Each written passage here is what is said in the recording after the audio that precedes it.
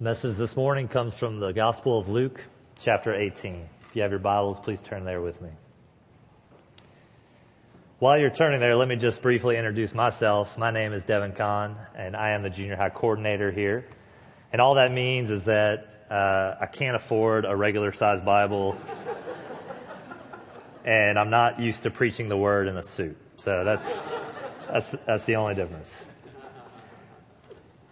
Turn with me now to Luke chapter 18, starting in verse 1. Before we read the text, and as you're turning there, this morning we're going to concentrate on prayer. And there's a lot of different things that we could talk about. The Bible talks about many different aspects of prayer. We could talk about the importance of prayer, or how to pray, or why pray. This morning I really want to focus in on persisting in prayer. And that's what this parable is about. So turn there with me. Luke chapter 18, starting in verse 1. Then Jesus told his disciples a parable to show them that they should always pray and not give up. He said, "In a certain town there was a judge who neither feared God nor cared about men. And there was a widow in that town who kept coming to him with the plea, 'Grant me justice against my adversary.' For some time he refused. But finally, he said to himself, 'Even though I don't fear God or care about men, yet because this widow keeps bothering me, I will see that she gets justice, so that she won't eventually wear me out with her coming.'" We'll pick that up in a little bit, but let me just start by saying that this is a parable, and we looked at a couple weeks ago the parable, and a parable is just a story that Jesus tells here to his disciples. And now to understand this story, we need to look at it in context. In chapter 17, Jesus has just finished telling people that have asked about the coming of the kingdom of God. And all he's talking about here is people are wondering, when is Jesus going to return? When is the kingdom of God in its fullness going to appear? Right? We live in a time where Jesus has already come. Right? He came down from heaven to earth as a savior to save the lost. Right? And he died and he rose again. And now we live in a time where we wait for Jesus' second return, where he's going to come back one day, not as a savior, but as a judge. He's coming to judge both the living and the dead. So he's just finishing talking to Pharisees and other people about when he's coming. And then he tells us this story. So to understand this text fully, you need to know that when he's talking about persisting in prayer and not giving up in prayer, which is the title of the sermon, he's talking about prayer for the second coming. Right? Let me ask you a question. Have you ever prayed for something that didn't happen? If you're somebody that prays, the answer is yes, right? Let me take it a step further. Have you ever prayed for something over and over and over again? Weeks, months, years, and you're still praying for it, and it still hasn't happened. I have. And I'm not talking about praying to win the lottery, right? Or praying that your team wins it all this year. I'm talking about, we pray for the sick and they don't get healed. We pray for God to provide, yet we're still out of work. We pray for those who don't know him, who don't have a personal relationship with him, and yet these people, they continue to run away from God. What do we do with that? What do we do with something that we've prayed for over and over again and we just don't see any results? I'll tell you what I do. I give up. I tend to give up. I tend to lose hope in prayer. I tend to lose hope in, what God is doing through the prayer. I start to doubt. I start to lose faith in, does prayer actually work? And I tend to give up. I tend to stop praying because I get discouraged and I lose my hope. And that's what Jesus is telling his disciples. He's saying in verse 1, the reason why I'm telling you this parable is this, to show them that they should always pray and not give up. Jesus doesn't always explain his parables, right? Sometimes we read a parable and we're left wondering and trying to figure out and interpret it the right way and figure out what it exactly means. Thankfully, Jesus just flat out explains what he's about to say in this parable.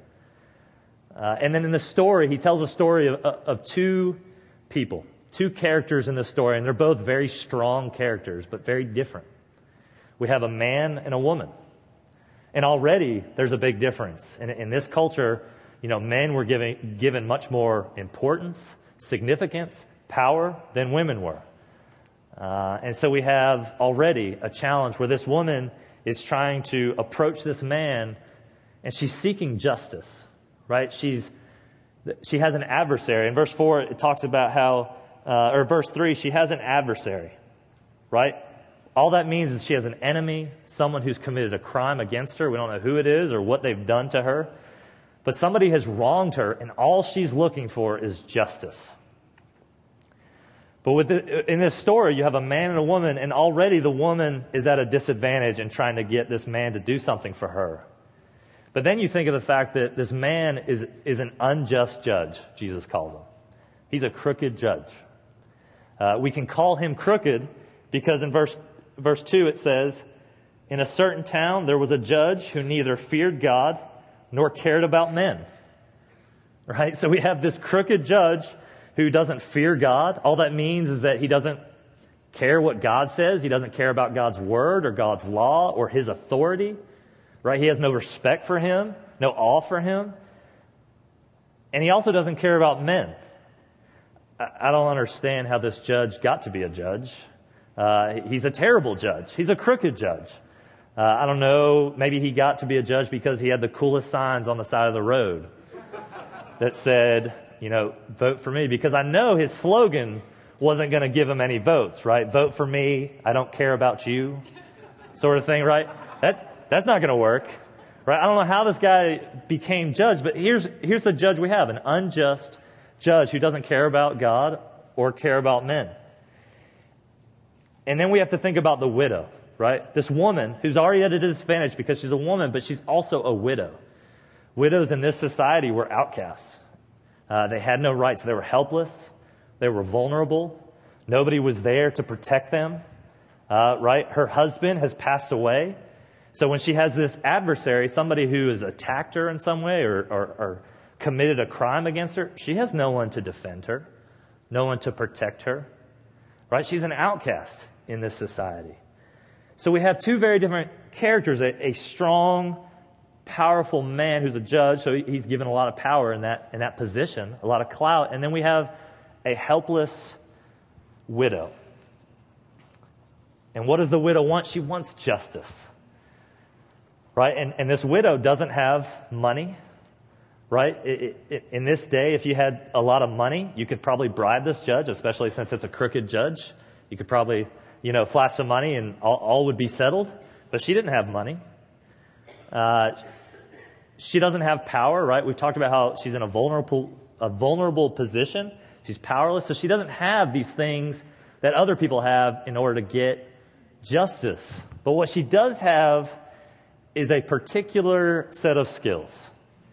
A set of skills that makes it a nightmare for people like him. She has persistence. She doesn't have money. She doesn't have power. She has persistence, though, and she uses it very well in this passage. And just so we're all on the same page, to persist means to continually and firmly take an action despite struggles or despite failures or opposition. So it's to continue firmly in a course of action despite these things. She has persistence. She went to the judge. Look at verse 3 with me. And there was a widow in that town who kept coming to him with the plea, "Grant me justice against my adversary." Verse 4, for some time he refused, but finally he said to himself, "Even though I don't fear God or care about men, yet because this widow keeps bothering me, I will see that she gets justice." The ESV translates verse 5, "Yet because she beats me down," right? Because she's worn me out to the point of exhaustion, The original languages even make a stronger case where it talks about giving him a black eye. Right? She messed this guy up. Right? Not because she punched him, but because she just wore him down with continual asking and pleading and begging of this unjust judge. And she did, right? She wore him down. And that's the only reason why she gave into him, or he gave into her. I can identify with this skill of persistence, right? So can you, I have a feeling. I know when I was growing up in my house, I have a brother who's 2 years older than I am, and we shared a bathroom. So if you have siblings, you know what I'm about to say. We shared a bathroom, and he liked to spend a lot of time in front of the mirror, looking at himself, checking himself out. But when I needed to use the bathroom, I couldn't get in there because he was using it. And so what do you have to do? You have to pester, you have to annoy, you have to bother him so much so that he gets out of the bathroom so I can brush my teeth or maybe check my own face out in the mirror. This technique works, right? Maybe, he's in the bathroom, maybe I'm, Chris, get out. Maybe I'm knocking loudly and nonstop, or maybe I'm just yelling at him. Maybe I'm using my words, begging with him to get out, right? Persistence, right? It's this idea of continuing firmly in a course of action despite opposition, struggles, or failures. I wasn't going to give up until I was able to use the bathroom, right? And neither did this widow. She did not give up until she got justice. What can we learn from this passage on prayer? Simply put, it's this: persistence in prayer pays off. Persistence in prayer pays off. Now, persistence isn't always a good thing, right? You think of persistence being a good quality for everything and anything. Well, it's not, right? One can persist down the wrong path. One can persist in their lying, right? In their web of lies to others or the people around them. One can persist in being right all the time, right? You can persist in any kind of sinful behavior where you continue firmly to do this, no matter what kind of consequences it brings, no matter what struggles or pain it brings you and your family. You continue and you persist in these things. These are not good things to persist in, but Jesus says in this passage, what is good is to persist in prayer. Persistence in prayer pays off. Often in Jesus' parables, you can look at the characters in the parable and you can find a character that represents God. Right? Just an example, the parable of the prodigal son, where God is represented by the father in the story who welcomes his son back after repenting. Right? We see God in that story, represented in that story. So often in parables, we can pick out a character and say, yeah, that's what God is like. However, in this passage, God is not in one of the characters. He's not represented by either of the characters, right? He's not the persistent widow who's helpless and powerless and vulnerable, right? Who's dependent, right? God is not like that. And he's not the unjust judge, right? If you read this passage and you're looking for God, you might think he's the judge. You might think he's similar to the judge, but he's nothing like this judge in this passage. And that's good news for us. God is nothing like this unjust judge. First of all, this unjust judge gets annoyed with the widow's requests, right? She annoys him, right? This unjust judge just gets annoyed with her. And we know that God does not get annoyed with our continual requests. He does not get annoyed with our persistence in prayer. How do we know that? We know that because he tells us, always pray. In this passage, right? He says, always pray. Other passages, pray without ceasing, right? God wants us to continue and persist in prayer. We're not going to annoy God. If you think you can wear God down or beat him down, you're giving yourselves way too much credit. Right? There's no way we can wear this God down. Right? He calls us to pray. The good news is this God is nothing like this unjust judge. This unjust judge doesn't care about the widow, right? To him, this widow is a stranger and an outcast, right? To the unjust judge. But to God, if you are one of his chosen ones, look with me at verse 6 through 8. We'll read the rest of this parable. Verse 6, and the Lord said, listen to what the unjust judge says. And will not God bring about justice for his chosen ones who cry out to him day and night? Will he keep putting them off? I tell you, he will see that they get justice, and quickly. However, when the Son of Man comes, will he find faith on the earth? This passage, especially in verse 6 through 8, we see that this parable, this passage, is a how much more passage. It's a how much more passage. What I mean by that is this unjust judge, this lowercase j judge, right, grants this widow her justice. He gives in to her. And the passage is saying, Jesus is saying, not that God is like this unjust judge. He's saying, how much more will God, your heavenly Father, grant you justice quickly? This is a how much more passage, right? God is not like the lowercase j judge. The unjust judge doesn't care about the widow, what she's going through. If you are one of God's chosen, if you are a believer, you have been adopted into God's family. You are not a widow, a strange widow with no rights. You are a son or a daughter in his family. He chose you before the foundations of the earth. He cares about you. He cares what you're going through, right? This unjust judge, he could care less what this widow is going through. He just wanted to get rid of her. But our God, our Heavenly Father, cares deeply about your struggles, about your sufferings, about your pain. And lastly, this unjust judge, he doesn't care about justice. He doesn't care about right and wrong. How do I know that? His name gives it away, right? Unjust judge. It's pretty simple, right? This unjust judge doesn't care about justice. He is lowercase j judge who's corrupt and crooked. But God is nothing like that, right? He is capital J judge. God is judge over all the earth. And he cares deeply about justice. He cares about the widow. He cares about you and I, right? He cares about justice. In verse 8, look with me there.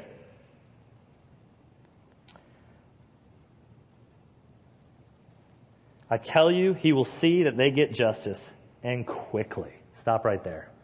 And quickly. So God cares about justice, right? He's going to deliver us justice, maybe in this lifetime, but definitely in the next. If you're one of his, if you're adopted, if you're one of his chosen ones, and you're in the family, right? He cares about you. He cares about justice, and he says he'll do it quickly.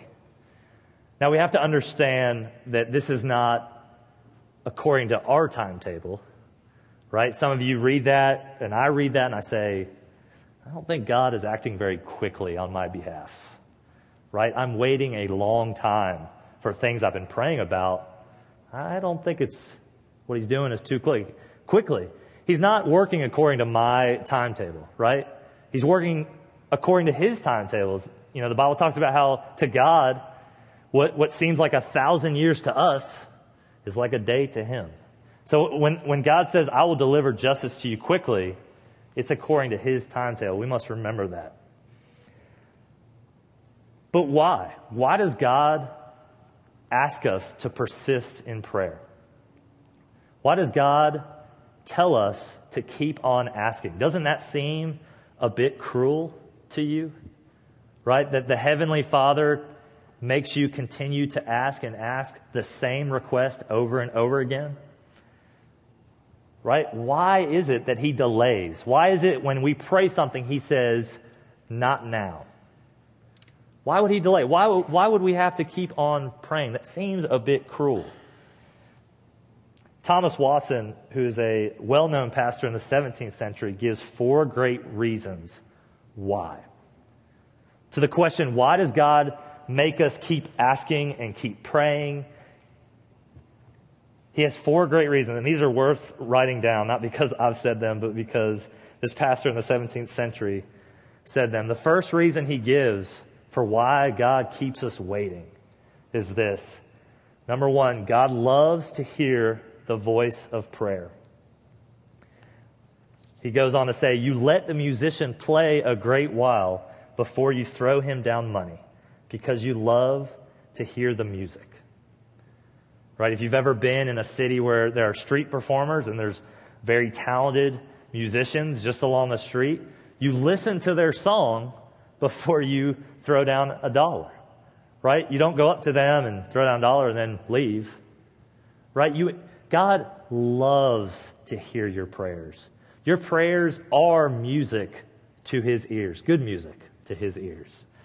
Right? You can't annoy God with prayer. The point of this parable isn't, okay, go home, annoy God enough for him to give in to you.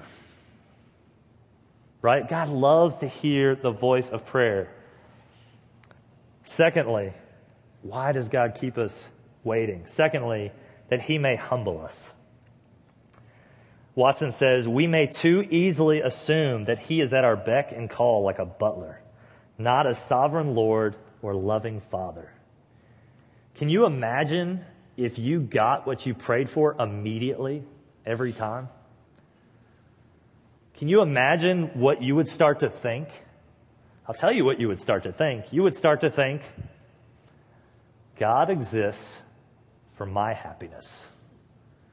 You would start to think that God is here and his existence, his purpose in life is to make me happy and to answer all my requests immediately and exactly the way I want them to go. Right? When quite the opposite is true, we exist for God's glory. Right? Not the other way around. We exist for him. He is not our heavenly genie that we can just go to when we're in trouble and he immediately fixes it. Right? We exist for him. Thirdly, Watson says this, because he sees we are not yet fit or ready for the mercy we seek. He goes on to say, it may be he has things to put in place. There are a million pieces to the puzzle. Some things go first to make a place for the others. Right? When you're putting together a puzzle, right, there's an order to it. You start with the border pieces, and you work your way inward. Right? There's an order to it. Maybe what you're praying for is a middle piece, and God's still creating the border. Right? There's an order to God's plan for your life. It's not chaos. It's not random. Right? Maybe the mercy that you seek, the justice that you seek, is a not now. That's his response. You're not ready for what you ask. You're not ready for the mercy that you seek. And finally, the last reason, number 4, is this. The mercy that we pray for may be the more prized and may be sweeter when it comes. Right? If you have to wait for something, if you pray for something over and over again, the longer it takes, the more you appreciate it, the more sweeter it is, the more prized it is when it actually does come. I watched the ESPY Awards this past week. If you don't know what that is, it's basically the Grammys or the Oscars for athletes.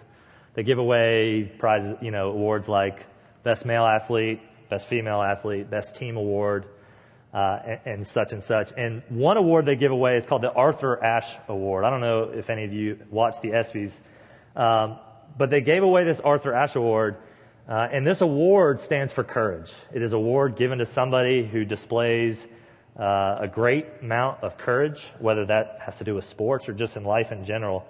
And they gave the award to this man named Dewey Bozella. Dewey Bozella won the award, and the reason why he won the award was because he had been wrongfully imprisoned for 30 years. He was convicted of a crime that he did not commit. And he spent 30 years in prison. He spent 30 years, and I won't tell you the whole story. He spent 30 years writing letters to people. Help me. I need justice. Sounds like the persistent widow, right? Who pleads for justice. This man, Dewey, in prison, helpless, vulnerable, right? Had no money, had nowhere to go. All he had was persistence. He kept writing letters and more letters, 30 years. And finally, he gets released.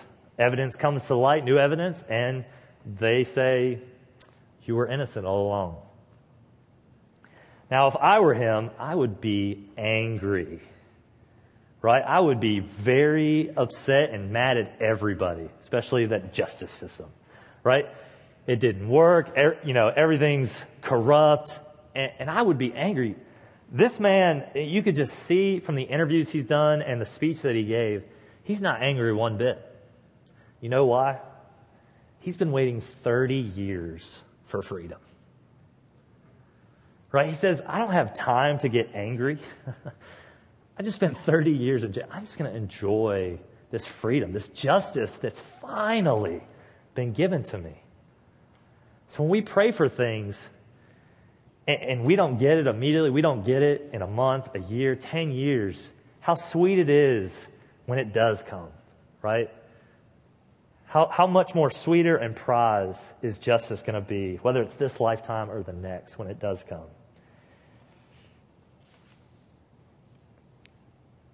The last one is this. Well, let me say, when it comes to prayer, we must keep this fact in front of us. God is Father, and we are children. If you're one of His, you are one of His children. But we must remember, God is Father, and we are children. The Father always has the right to do what is best for His children, even if they don't understand why it is best, right? The Father always has the right to do what's best for His children, even if the children don't understand why it's best. Right? This is why, parents, you have to teach your kids not to take candy from strangers. Right? When I was a kid, my goal in life was to get candy. Right? I woke up in the morning. Why? To get candy. My mom would ask me, how was your day today? If I gotten candy that day, it was a great day. If I had not received any candy, it was all right. Right? This is why you have to teach children not to take candy from strangers. Because the reason why I lived was to get candy. And so when my parents told me, you can't take candy from strangers, I didn't understand. Right? I was probably mad at them. I'm like, does this mean there's less candy for me? Right? I would do whatever it took to get more candy. And that's why parents have to be very strong in teaching their kids. You may not understand this, but I guarantee you this is for your best. Right? The Father, God the Father, has the right to do what is best. And thank God He is doing what is best on our behalf, whether we understand it or not. Look at verse 8, and I'll close with this. I tell you, He will see that they get justice, and quickly. However, when the Son of Man comes, will He find faith on the earth? Now, the last part of verse 8, when you first read it or first take a look at it, you think, does this verse even belong in this passage? Like, when did we start talking about the Son of Man comes and faith on the earth? I thought we were talking about prayer. Right? But this verse has everything to do with what we talked about earlier about Jesus had just finished talking about when Jesus' second return would be, and that we can't lose hope, and we have to persist in prayer for that second coming. And He turns the tables on us, and He asks us a question, right? We like to ask God questions like, why are you doing this? Why aren't you doing this? God asks you and I a question. He says, when I do come back, my second return, when I do come back, and when the kingdom of God and its fullness comes, am I going to find faith on this earth? Am I going to find people that persist in prayer? Right? Because to persist in prayer takes a lot of faith. Right? It takes faith to believe in who God is and what He is to us. right? Our confidence in prayer, in persisting in prayer, doesn't come obviously from ourselves. It comes from who God is. God is a capital J judge who cares about justice. He cares about his chosen ones. He cares about this widow. He cares about your prayers. He loves to hear the voice of your prayer. So knowing that gives us confidence to persist, to firmly continue in prayer no matter the consequences or struggles.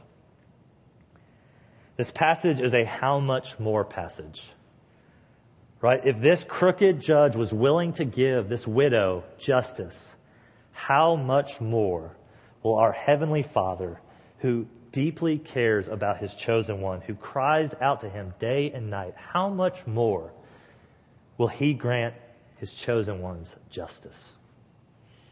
God has his reasons for saying no to your prayers. He has his reasons for saying not yet. Our job is to keep praying. Let's pray. Lord, thank you for prayer. Thank you for this passage on prayer. Lord, I confess to you that I tend to give up on prayer. I tend to give up on things that I've been praying for over and over again, and I don't see any results sometimes. Lord, help me to understand that you care deeply about me, about your chosen ones, Lord. Help me to know that you love to hear my prayers. Help me to know that there's no reason to give up hope. Lord, that you command us, encourage us to persist in our prayers because it does pay off. You will deliver justice and you will deliver it quickly. God, encourage us, help us to keep praying. In Jesus' name, amen.